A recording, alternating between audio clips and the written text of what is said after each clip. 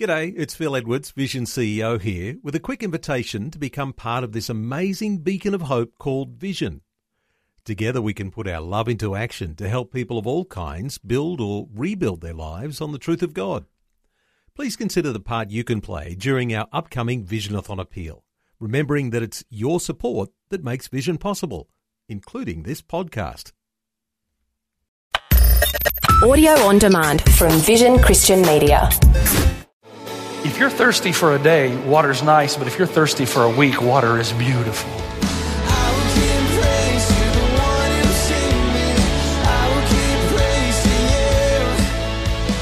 Hello and welcome to Today with Jeff Vines. Today we continue The Story, a series that will take us through the Bible, the book that provides the meaning of life, and the answers to all of those big questions like, why am I here? And why doesn't God save everyone? The only way God can create a world that has no potential for evil or rebellion is to create a world that has no potential for love and relationship. It's two sides of the same coin.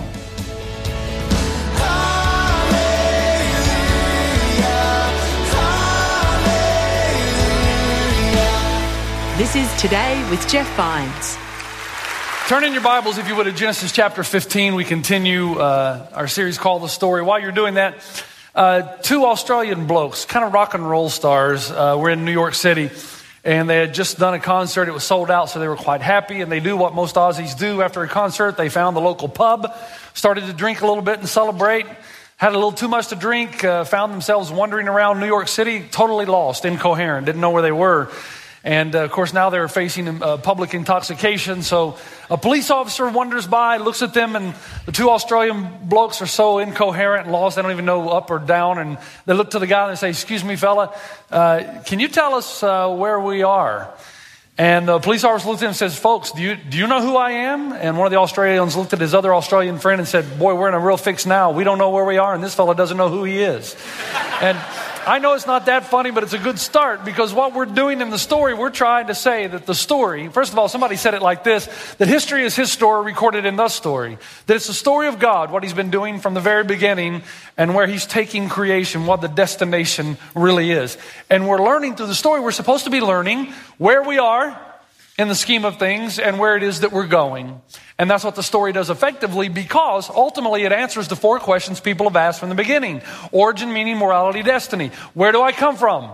All found in the story. What is the meaning of my life? What am I supposed to do with my life? Morality. How then should I live? And destiny. Ultimately, where's the world going? Where am I going? Where does it all end up? And the story makes an attempt to answer that. Last week, we learned two valuable truths, and I hope you haven't forgotten yet. Number one is this, that God created the world ex nihilo, which means that God created the world out of nothing. You will not find another creation account in ancient civilization anywhere similar to the Bible. They are similar in and among themselves. They are very different from the Bible. The Bible does not have God's plurality or some sea monster coming up out of the ocean to create man and create the world. It has God above and beyond creating everything out of nothing. This God creates the stuff from which all the other stuff comes. And because he creates everything out of nothing, he is sovereign. There's nothing to be afraid of. He is not ruled by anything. He is above and beyond all parts of creation. What you create, you have total sovereignty over. We learned second, that God created the world for you and me. We're the centerpiece. It was made for us. It was made to compel us toward him, so that when we walk out and we see the mountains and the sky and we see the oceans, and when we go to our favorite place, sometimes there's just a connection you feel with a beautiful place on the planet. It's supposed to compel you toward God. It's supposed to have you think, wow, this is indeed beautiful. I feel a connection. There's something special here, and we're supposed to be drawn toward the Creator. But not only does it compel us, it also gives us everything we need for survival. The food chain is a miracle of God. And if you've ever studied environmental science, it's amazing how it appears, in the words of some scientists, that the universe knew we were coming. It is made specifically for us to breathe and to live and to enjoy God's good creation. And that's why when God looked at it in the first part of our story, he said it is good. And we said the Hebrew word for good there does not mean good versus bad. It means good, meaning it's effective, it's productive, it works, therefore it's good. It works in that it compels people to God. It works in the sense that you and I can live and breathe and have life right here on planet Earth. Now, let's enter into some dialogue, okay, just a little bit before we skip on to the next narrative. It's important to do this. And it's going to take a little thinking on your part, and that's not a bad thing. Okay? You're going to need to concentrate. So forget about Starbucks. Forget about what you're going to do afterwards. Forget about the coffee you didn't get. Forget about the fight you had on the way to church with your wife. Forget all about that. Listen. Let's play a little bit of role play. The first question that usually gets asked is, Pastor Jeff, and we dealt with this a little bit last week, God creates this beautiful, wonderful world, and then he puts a tree in the middle of the garden and ruins everything. Why does he put the tree in the middle of the garden? Now, for you and me, that's a hard question, but for ancient civilization, that's not a hard question at all. Remember that Genesis was written for us, but not to us. Moses is recording the creation account for behalf of ancient civilization to answer the questions they would have had in that day, that time. It's like you and I picking up a letter, we read it, and we realize it's not written to us, but wow, it's incredibly applicable, so it is written for us. And God places the tree in the middle of the garden, you're walking by. Think about it. He doesn't put the tree somewhere in a cave where it's hard to find. No, he puts the one tree that you can't have right in the middle. So every day you're going, there's that tree again. There's that doggone tree again. I can have everything, but I can't have that. Why? Ancient civilization would have understood perfectly. A king has the right to ask you every single day of your life, who are you going to follow? Who are you going to serve? Who are you going to obey? If the king is sovereign over his kingdom as God is sovereign over this world, he has the right to say, okay, every day you're forced to make a choice. Are you going to serve, follow, and obey the God, the creator of all things, or are you going to serve, follow, and obey something that's created? There are trees that continue to exist in everybody's life. Every day, every person in this room, you walk by something that's just like the tree. You walk by something, you have to decide, am I going to follow and obey God, or am I going to follow and obey this thing? And every time you choose to obey this thing, death comes into your life. You see, that's the symbolism here. That's the metaphor. Every single day of your life, all of us are faced with a choice. For some of you, it's things you look at. For others of you, it's money and how you operate. If you're fair, if you're honest, if you're just, it goes on and on and on. And this world is a world that's chosen not to follow God, but to follow this. And because they follow this, our world is in the condition it's in today. So they would have understood. But there's another question. Okay, Pastor Jeff, got the tree stuff. But Pastor Jeff, why would God create a world in which he knew the people were going to rebel? God knows everything. Now, here's the first part of my answer. As parents, you have no guarantee that your children are going to turn out good. You don't. In fact, the odds are against you. They're probably going to turn out like you. Right? And you know what you're all about. There are many mothers on the planet whose kids are on death row that still love their kids. The reason you take the risk of having children is because you know it's worth it. The idea that you would have a child and that child would love you and honor you and there'd be a love relationship is worth the risk that they might end up in Leavenworth and rebel against you. I know the next question now. You're saying, well, wait, Jeff, but I don't have foreknowledge. I don't have the knowledge of what's going to happen. God did. God knew that this was going to happen, and he still did it. Now, two things. Number one, I'm suggesting to you that even if you knew your child was not going to turn out well, you'd still have him for the moments of love. You'd still have him. But in God's case, you have to understand something. If we had a bowl here and we're going to stick everything in it that would include the recipe that would end up coming out to love. Think about, what do you have to have love? Freedom, right? We've covered that, but emotion, passion, desire, all of those have to be put into this scenario if you're going to have love in the created story. The problem is with every ingredient you put into the bowl that will bring forth love, those are the same ingredients required to bring forth evil. Passion, desire, emotion, all of those. The only way God can create a world that has no potential for evil or rebellion is to create a world that has no potential for love and relationship. It's two sides of the same coin. So God, yes, he does create, but he creates in mind knowing that even though rebellion is going to happen, he's going to redeem the world. That's what the story's about. He's going to redeem mankind back to himself. And every time you walk by a tree in your life, whatever it is, if it's an addiction, if it's a relationship, whatever it is, every time you walk by and you choose God, you're moving closer and closer into a relationship where one day he will be your God, you will be his people. Now, it goes one step further. Do I still have you? We got to cover this, because I didn't want to be the kind of church, let's just talk about the things that are easy and ignore the things that are hard. In one respect, the existence of rebellious humanity glorifies God more than the non-existence of glorious or rebellious humanity. Leave that up there for a moment. Stay with me. If you're thirsty for a day, water's nice, but if you're thirsty for a week, water is beautiful.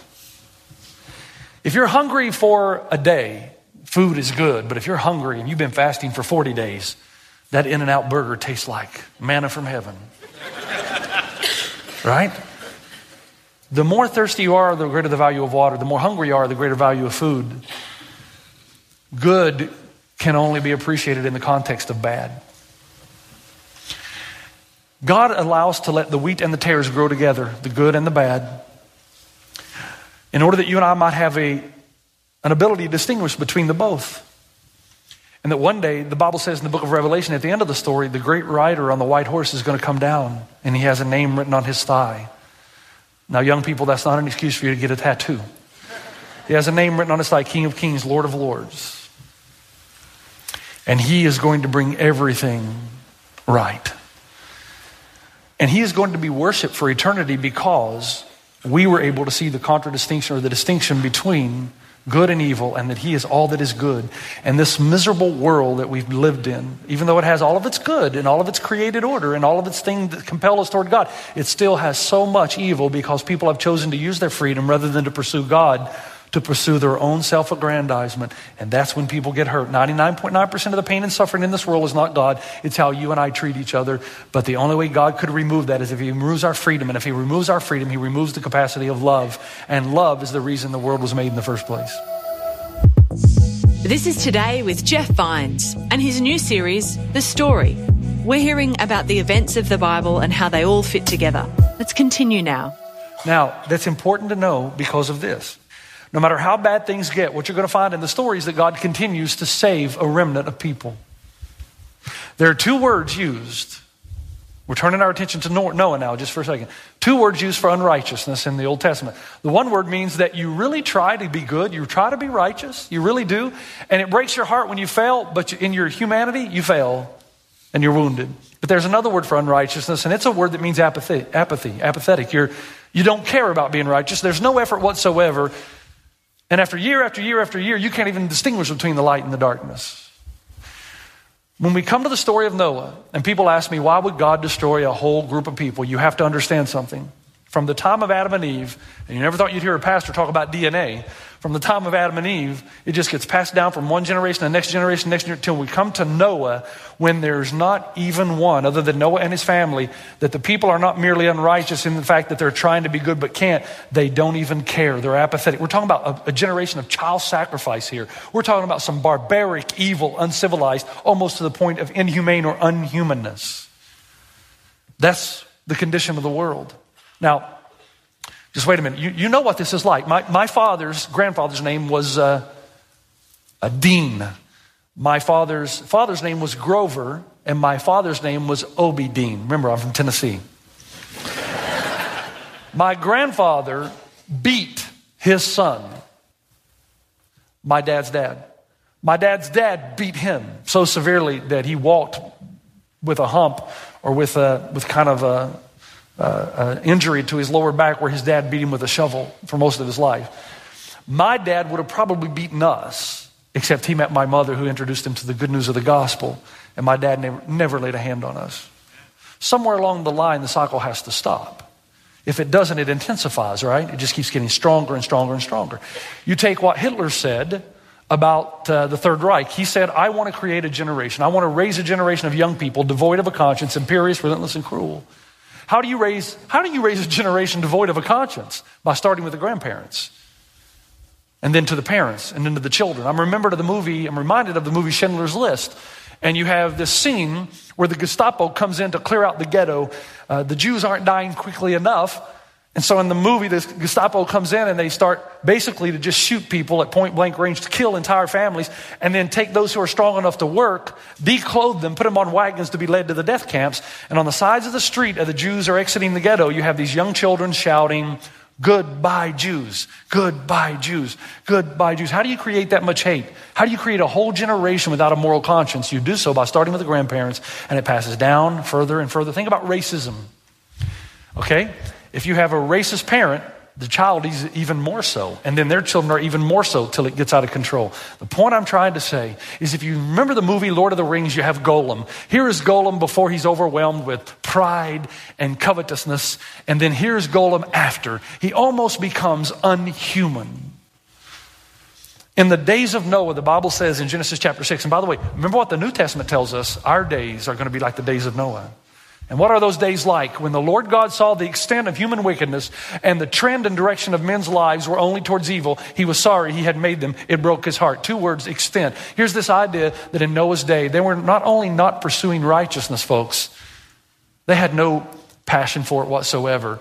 And it had led to generation after generation after generation of such evil that God looks down. And the Bible says he's sorry. Now let's talk about that just for a second. Sorry. Is it like God said, wow, I didn't see this coming? No. And this is the hardest part, and then we're going to the easy stuff. Please stay with me. What does it mean? God is a linear thinker, just like you and I. That's part of being created in his image. And before day one came, before God said, let there be light, God thought the whole process through, right? He says, okay, I know there is perfect unity and community in the Trinity. Let us make man in our own image. So God doesn't create us out of a need, but out of a desire. Different thing. I want community with more. And so God decides to create us because he wants love in this creation scenario. He's got to give us free will. He knows that opens the door for the potential of evil. He realizes that.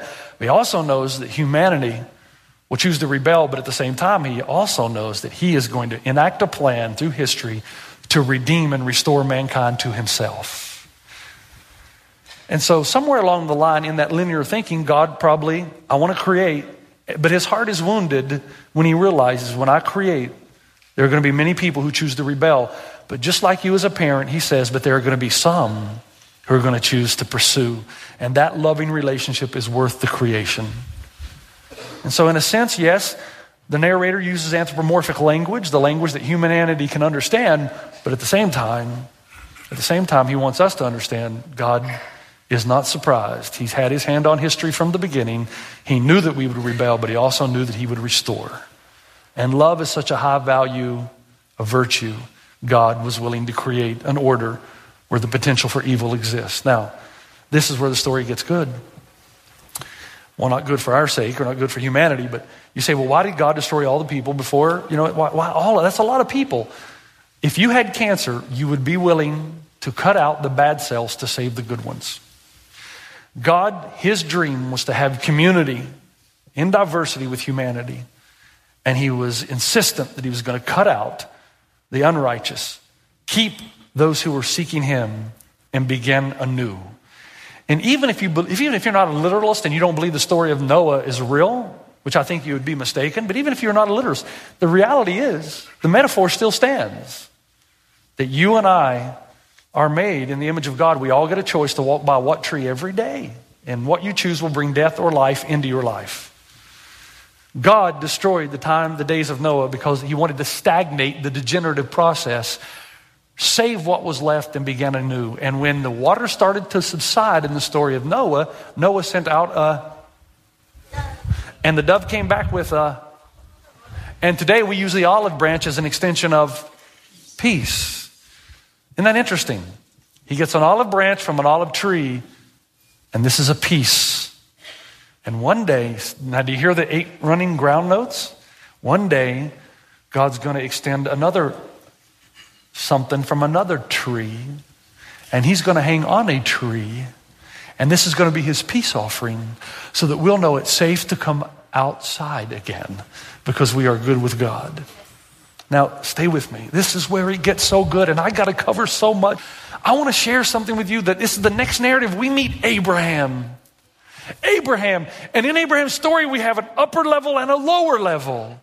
So there's something going on up here, and there's something going on down here. Now, we're down here, and I want to cover what's going on down here first, but you got to stay with me. Abraham, we're introduced to. And in Genesis 15, something dramatic happens that should change every person's life in this room. You should never be the same again. If we don't get you here with the word, we will never get you.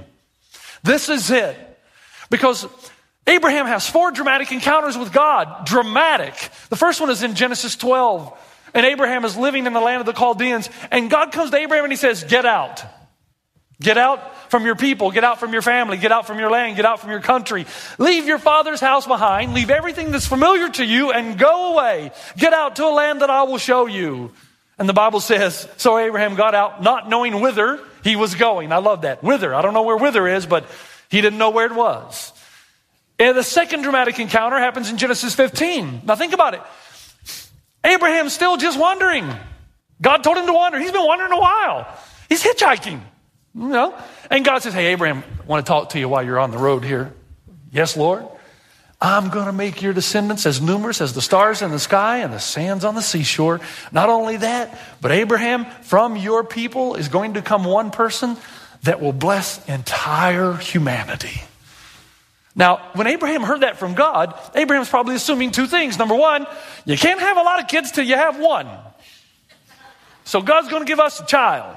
And two, he's probably going to give us some land so that we can raise our children and protect our land. In a way, as much as I hate to use the term, God is giving the promise to Abraham of health, wealth, and prosperity. There's nothing more you would have wanted in Abraham's day than wealth and land and a family and people and sons and daughters, man. It was the highest value. And then we come to Genesis chapter 17. And this time, it's like Abraham comes to God, or God comes to Abraham, but Abraham speaks first because he says, God, you know, it's been quite a few chapters now. He probably doesn't say that. He says, Lord, you said to me that you were going to give us a son. And well, God, I mean, I haven't wanted to say anything, but it's been 25 years. You know what God's response is? Abraham says, God, you said we're going to have a son in this nation and this land. God, it's been 25 years and I'm 99 years old, God. And my wife, Sarah, she's not getting any younger. She's 90. Do you know what God says? God says, and your point is, he says, Abraham, just wait. Wait. And then we come to Genesis 22, finally, the fourth encounter. They have a son named Isaac. And you know what God says to him?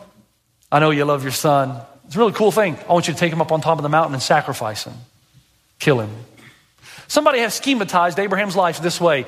Abraham says, God, I'm going to send you out. Where, God? I'll tell you later. Just go. Abraham, I'm going to give you a land. Where? I'll tell you later. Just wander. Abraham, I'm going to give you a child. When? Later. Just wait. Abraham, kill your child. Why, God? Tell you later. Just walk up the mountain, take the knife in the fire. Here's the lower story. Here's what makes Abraham so unique. Now, we're talking about the lower story right now. We'll get to the bigger story, the narrative. The lower story is this. Abraham. Okay, I'm not saying it's perfect. Can you say Hagar? Yeah, do you know who Hagar is, right? It's when he got impatient with God and he said, I'm going to help God along a little bit. So I'm going to go have a relationship with a concubine. Speed things up a little. So he's not perfect. But here's what you do notice about Abraham. Abraham, ultimately, when everything's said and done over time, you'll notice he really did trust in the promises of God, even though he sometimes did not understand them completely. And because he trusted, there were times in his life he would come to God and say, God, you told me this, you said that. You know, you told me you were going to give me this land, you told me you're going to give me this people. God, I just want to know, when's it all going to happen? As a matter of fact, God, right now, I'd settle just for an okay life. Abraham is able to live a big life because he trusted in the promises of God. He really did trust in the promises of God.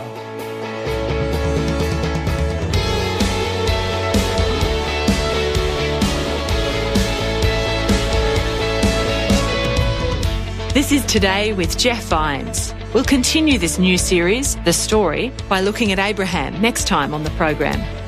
To hear more messages or information from Pastor Jeff, you can head to our website, that's vision.org.au, and search for Jeff Vines.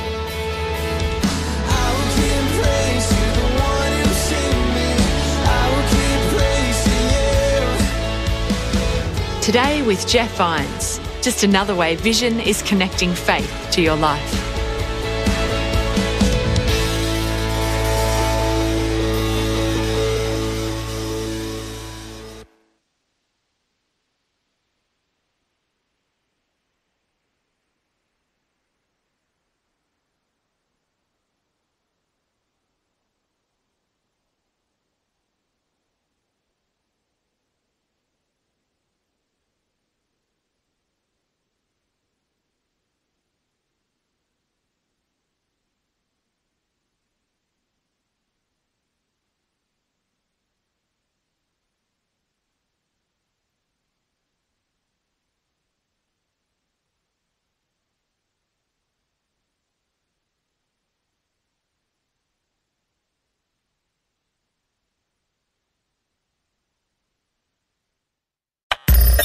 Thanks for taking time to listen to this audio on demand from Vision Christian Media.